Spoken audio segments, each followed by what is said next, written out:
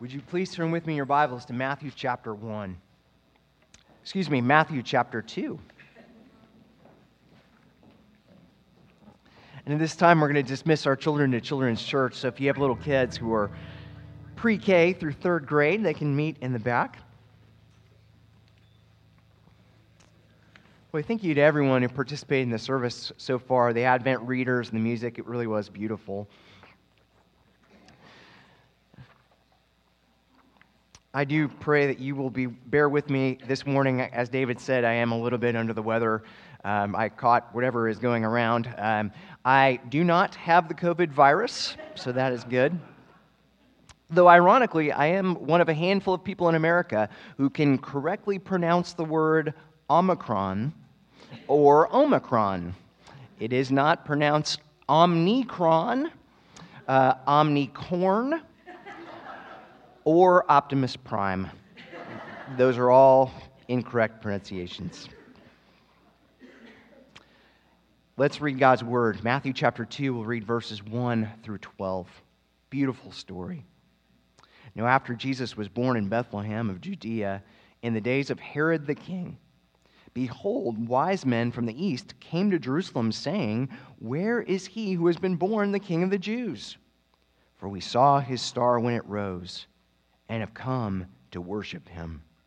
When Herod the king heard this, he was troubled, and all Jerusalem with him. And assembling all the chief priests and scribes of the people, he inquired of them where the Christ was to be born. They told him, "In Bethlehem of Judea. For so it is written by the prophet, and you, O Bethlehem, in the land of Judah, are by no means least among the rulers of Judah, for from you shall come a ruler who will shepherd my people Israel." Then Herod summoned the wise men secretly and ascertained from them what time the star had appeared. And he sent them to Bethlehem, saying, "Go and search diligently for the child. And when you have found him, bring me word that I too may come and worship him." And after listening to the king, they went on their way. And behold, the star that they had seen when it rose went before them until it came to rest over the place where the child was. When they saw the star, they rejoiced exceedingly with great joy. And going into the house, they saw the child with Mary his mother, and they fell down and worshipped him. Then, opening their treasures, they offered him gifts, gold and frankincense and myrrh. And being warned in a dream not to return to Herod, they departed to their own country by another way. This is the word of the Lord. Let's go to God in prayer. Our gracious God and Heavenly Father, we wonder once again at the glories of this Christmas story, the faith of Mary and Joseph, the glory of the angels filling the night sky, and the intrepid curiosity of the wise men. I pray, Lord, that you would speak, for we, your servants, listen. It is in Jesus' name we pray. Amen. In 1983, I was just a little boy, and Cabbage Patch Kids were the biggest Christmas present in America. Bigger than the PlayStation 5, bigger than Beanie Babies, bigger than Mario Kart, bigger than the iPhone 13. Bigger than Pet Rocks, bigger than Chia Pets. In 1983, every kid in America wanted a Cabbage Patch Kid. Stores could not keep them on the shelves. There were literally riots over these dolls. Time magazine wrote an article about this phenomenon, and they dubbed these the Cabbage Patch Riots, which is a cool name for a band, not a cool name for a riot. If you were to show someone the scars that you received in the Cabbage Patch riots of 1983, you would not be cool at all. Parents were pushing and shoving. Bones were broken. People were trampled. The police were brought in to do crowd control at these stores. One shopper from New England traveled to 4 different states before he found a Cabbage Patch Kid.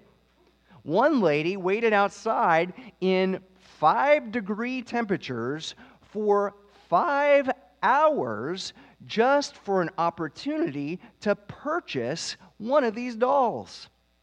In December of 1983, nothing mattered more than getting your hands on a Cabbage Patch Kid. Here's the question. If something matters to you more than anything else in the world, how far will you go to get it? Will you wait outside in the cold and the rain? Will you travel from city to city and town to town?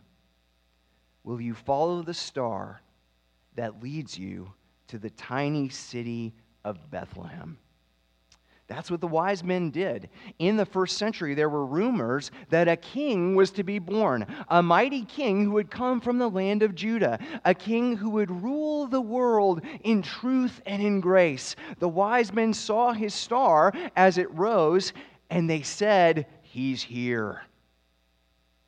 They left their cities in the east and they traveled to Jerusalem and then to the tiny city of Bethlehem. They left everything to find him.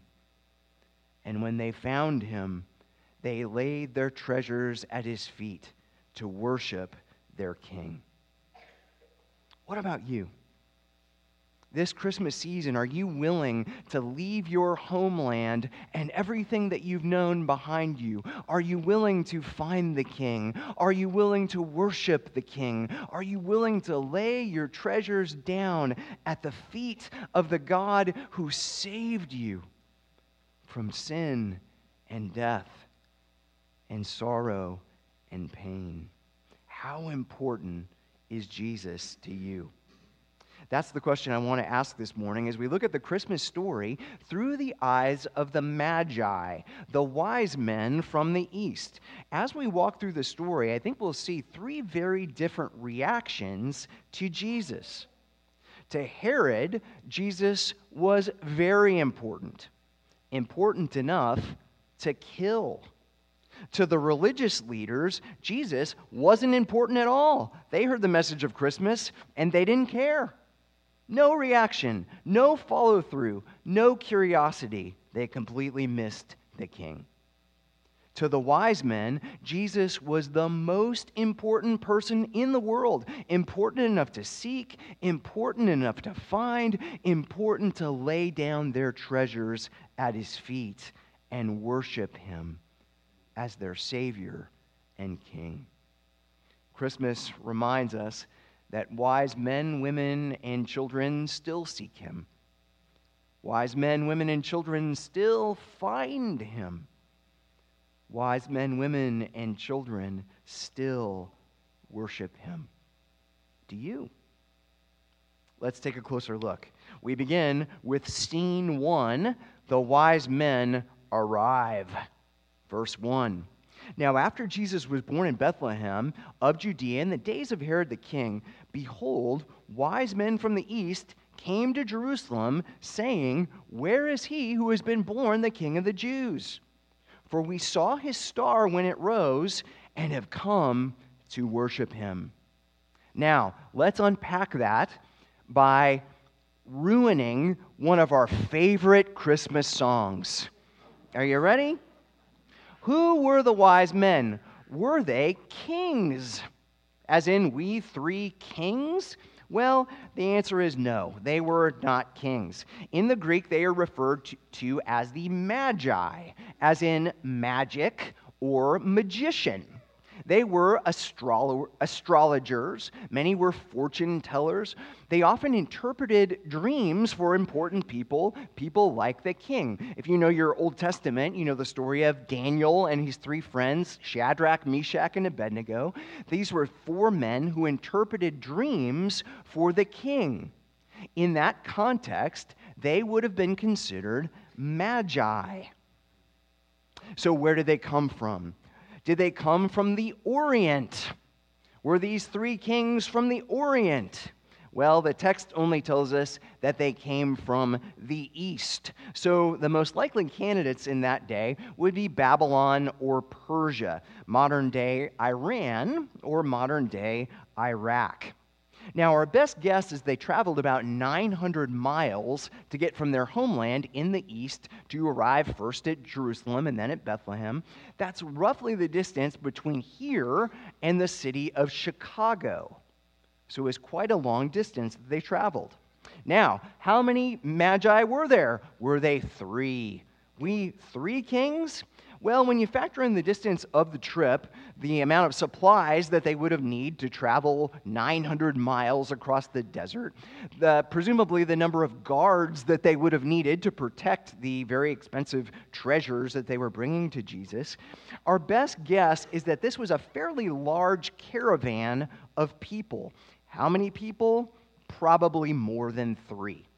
It is possible that three magi traveled all alone 900 miles through the desert to get to Jerusalem and then to Bethlehem, but it's not very likely. This was probably a very large group of people. Now, when did they arrive? Did they arrive on Christmas Eve? Almost every nativity set that I have ever seen comes with Mary and Joseph and the shepherds and the angels and, of course, the baby Jesus. And right there in the manger, right next to Jesus, are the three wise men.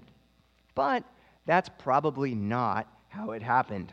It probably took the wise men several months to get to Bethlehem. It was a big group. It was a large trip and a long trip. And remember, they didn't know exactly where it was they were going. Plus, it was a bunch of men. And so you know they didn't stop to ask for directions. Hey, these are the jokes, folks. So if you have a nativity scene at home, your homework today, applying the sermon, is to go home and take the wise men out of the nativity. Okay? You can put them in your garage. You could put them in the mailbox. Put them in a cookie jar. I don't care where they are. Just get them out of the barn, okay? And if anyone sees you doing this and says, "What are you doing?" just say, "My pastor is weird." We're going for biblical, historical accuracy. Okay. Now, with all that in mind, maybe this is the most important question, why is it that they came to Jerusalem? Well, they came to Jerusalem and later to Bethlehem because they saw a star that indicated to them that the King of the Jews had been born. Now, we're not exactly sure how they connected in their mind this star that they saw with the prophecies of the birth of the Messiah, the King of the Jews, but it is worth noting that the Jews spent 70 years as exiles in Babylon. And during that time, as exiles in Babylon, one of the greatest prophets in the history of Israel, Isaiah, was active prophesying about the birth of this king. So, if their ancestors had been paying attention to what Isaiah had said, and if they had written any of this down and made note of it to their sons and grandsons, then it's not impossible that the wise men would have drawn the connection between the star that they saw and the prophecies of Jesus. Jesus was important to the wise men. So important that they were willing to follow the evidence wherever it led them. So important that they were willing to leave their homeland behind. So important that they were willing to risk their physical safety. King Herod was a very dangerous man, and yet the wise men had the courage to stand in front of him and say, "Where is the King of the Jews?" Not you, the real King of the Jews. We have come to worship him. These gifts are not for you, they are for him, the true King of the Jews. Is Jesus that important to you? Are you willing to seek him? The promise of the Scripture is, if you seek him, you will find him. just like the wise men from the east. Scene 2, Herod is knocked off balance. Verse 3, when Herod the king heard this, he was troubled, and all Jerusalem with him. And assembling all the chief priests and scribes of the people, he inquired of them where the Christ was to be born. When Herod heard the good news about the birth of Jesus, it was not good news to him. In fact, he was greatly troubled. He saw the birth of Jesus Christ, the birth of the King of the Jews, as a threat to his authority. Now, if you know a little bit of the backstory, a little bit of the history, it makes a lot of sense. Herod had been appointed the king of the Jews by the Roman emperor. He was essentially a bureaucrat. He wasn't royalty. He wasn't even Jewish. Scholars think he was maybe half Jewish at best. In the eyes of the people, he had no legitimate claim to the throne. None. Now, given how tenuous his position was as the Roman-appointed king of the Jews, he became ruthless to the point of paranoia. He would do anything to keep his power. He was constantly on the lookout for conspiracies and plots and plotters. And when he found them, real or imagined, he would do anything in order to stamp them out, often killing everyone involved with or without evidence. At one point, Herod intentionally ordered the murder of his own wife. He later executed 3 of his own sons who he suspected of plotting against him, and on his deathbed, he ordered the execution of 100 senators, 100 government officials. All of Jerusalem probably trembled along with Herod because they knew that when Herod was troubled, that meant trouble for everyone. Now, here's what I want you to see. As unlikely as it seems, Jesus was very, very important to Herod. He was so important that Herod tried to have him killed. He was such a threat that Herod tried to kill all of the babies born in the city of Bethlehem in a 2-year window just to make sure that he put an end to Jesus, the King of the Jews. Why? Why did he hate Jesus? Because he viewed Jesus as a threat to his authority. He viewed Jesus as a challenge to his autonomy. Herod knew what all of us know deep down, and that is this: there can be only one king.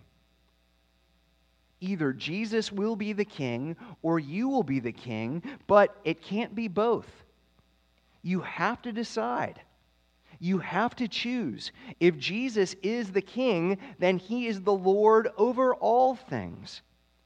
If Jesus is the king, then he is the Lord over your money. He has the right to determine how you give, save, and spend your money because it's not really your money, it's his money. Everything we have comes from him. If Jesus is really the Lord of all, then he is Lord of your media. He gets to decide what sort of films you watch or what films you don't watch, what sort of video games you might be playing or what video games you might not be playing. He gets to decide what you might post on social media or what you ought not post on social media.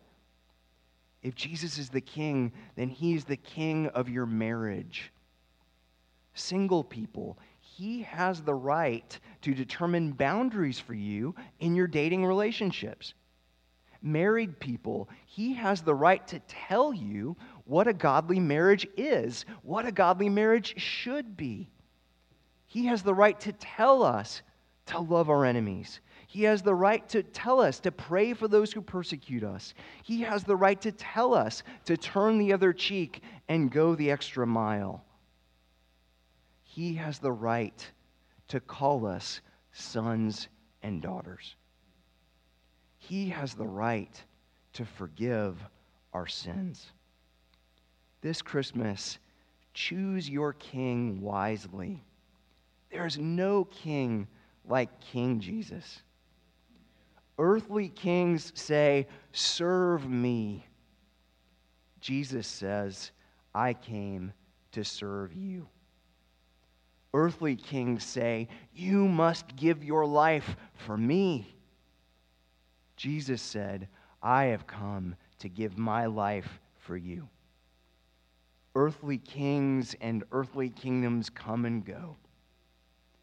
Jesus is an everlasting king, ruling over an everlasting kingdom. Scene 3. The religious leaders sleep through Christmas. Have you ever overslept and missed something really important? Maybe your wedding, a funeral that's very important to you. One day when I was in college, I actually overslept and missed a final exam.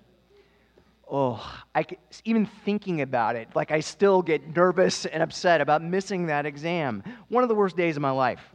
Now that's essentially what the chief priests and the scribes do in this story. The wise men from the east arrive, and this should be the most important day of their life. They've been studying the scriptures day after day and month after month and year after year, searching the scriptures to discover when the Christ would be born. And the wise men arrive, and they completely miss it. Verse 3. When Herod the king heard this, he was troubled, and all Jerusalem with him. And assembling all the chief priests and scribes of the people, he inquired of them where the Christ was to be born. The religious leaders said, "Bethlehem." That is the right answer. They quoted from Micah chapter 5. That was the right passage of scripture to quote. And then they apparently went golfing or something, because that's the last we hear of them throughout the whole story. It is amazing. They did not say, "We're coming with you, wise men. We have to see this with our own eyes." Could it really be true? After hundreds of years of silence, could the Word be made flesh and dwelling among us? Could it be true? No curiosity, no faith, apathetic, indifferent. One of the things that we see over and over again in the Bible is that religious people are often the last people to believe in Jesus, if they ever believe at all. We have to be careful as Christians, especially around Christmas time, because we know the Christmas story inside and out. You know about the angels. You know about the shepherds. You know about Mary and Joseph and Jesus and the wise men. And if there's anything left to learn, maybe some little factoid that we missed, we have study Bibles and computer programs and podcasts and access to some of the greatest preachers who have ever lived right at our fingertips. Here's the caution. The chief priests and the scribes knew the story too. They knew it intellectually, but they didn't have faith. They didn't believe. And because they didn't believe, they slept through Christmas. Don't let that happen to you. Remember what Christmas means. Remember that God has come in the flesh to rescue you. Jesus has come to forgive our sins, to give us the gift of everlasting life. Jesus has come to make this world a better place for everyone. Run to Jesus. Run to Bethlehem. Run to see this great King. Don't wait. Don't put it off to tomorrow. Don't say, "Well, we'll see at a better time." Remember, if you tarry until you're ready, you will never come at all. Now is the day. Now is the time for grace and mercy and peace. Scene 4. Wise men find what they were looking for. When the wise men finally arrived in Bethlehem, they found Jesus and they worshiped him. Verse 10, when they saw the star resting over Jesus' house, they rejoiced exceedingly with great joy. And going into the house, they saw the child with Mary, his mother, and they fell down and worshipped him. Then, opening their treasures, they offered him gifts of gold and frankincense and myrrh. Now, we will just sort of skip a stone over the surface of the waters this morning, but this is a master class on worship. This is probably one of the most beautiful, succinct pictures of what worship is in the Scriptures. Let's look at it just a little bit. Notice here that the wise men worshiped joyfully. According to verse 10, they rejoiced exceedingly with great joy. In Eugene Peterson's translation of this, he writes, they could hardly contain themselves. If someone were to come in off the street today, take a seat in the back row, would they say of us, these people can hardly contain themselves? These people are so filled with joy. These people are so filled with love. These people are so filled with awe and wonder at the grace of God, which is manifest to us in the person of His Son, Jesus Christ. So much gladness, so much joy. That's worship. I understand that we all come to Christmas with different worries and burdens and fears. I understand that. But this Christmas, I invite you to bring your sorrows to Jesus. He will bring you joy. Bring your fears to Jesus, and He will bring you courage. Bring your indifference to Jesus, and He will bring you passion. Bring your death to Jesus, and He will give you life, abundant, everlasting life. The second thing we see here is that the wise men worshiped humbly. According to verse 10, the wise men fell down and worshiped Him. Falling down is a sign of humility. The wise men are saying, Jesus, you are everything, and we are nothing compared to you. There's a bumper sticker that's been going around the last few years. It's very simple. It says, He is greater than, sort of the greater than sign, than I. He is greater than I. If you have one of those bumper stickers, you are awesome because you get exactly what the wise men got. Falling down in worship is a way of saying, Jesus, you are greater than I am. But that's not all. The wise men worshiped generously. Verse 11, they opened up their treasures and they offered Him gifts, gold, frankincense, and myrrh. They gave Jesus costly treasures. All of them were rich with symbolic significance. Gold was and is the metal of kings, and in giving Him gold, they were testifying to the fact that Jesus is not merely the King of the Jews, He is their King. He's the King of kings and the Lord of lords. They gave Him frankincense, which was an expensive resin that priests would often use to burn in the temple, reminding us that Jesus is our great high priest.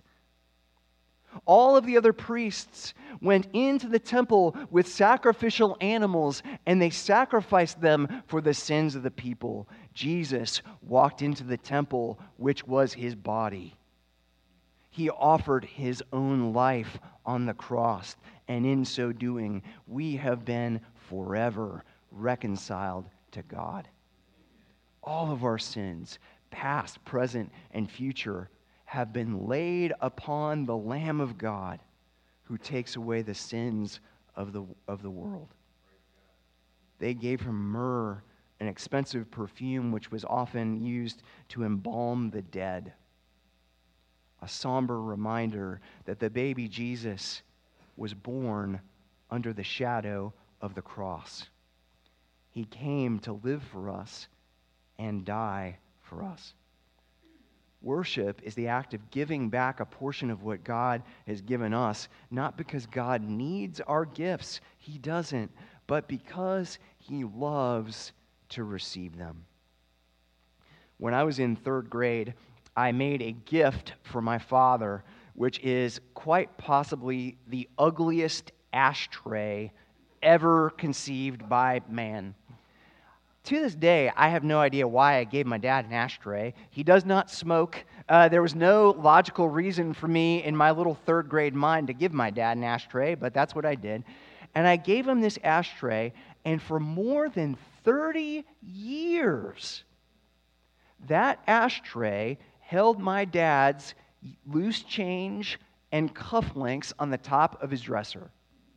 And, postscript, my dad does not wear cufflinks.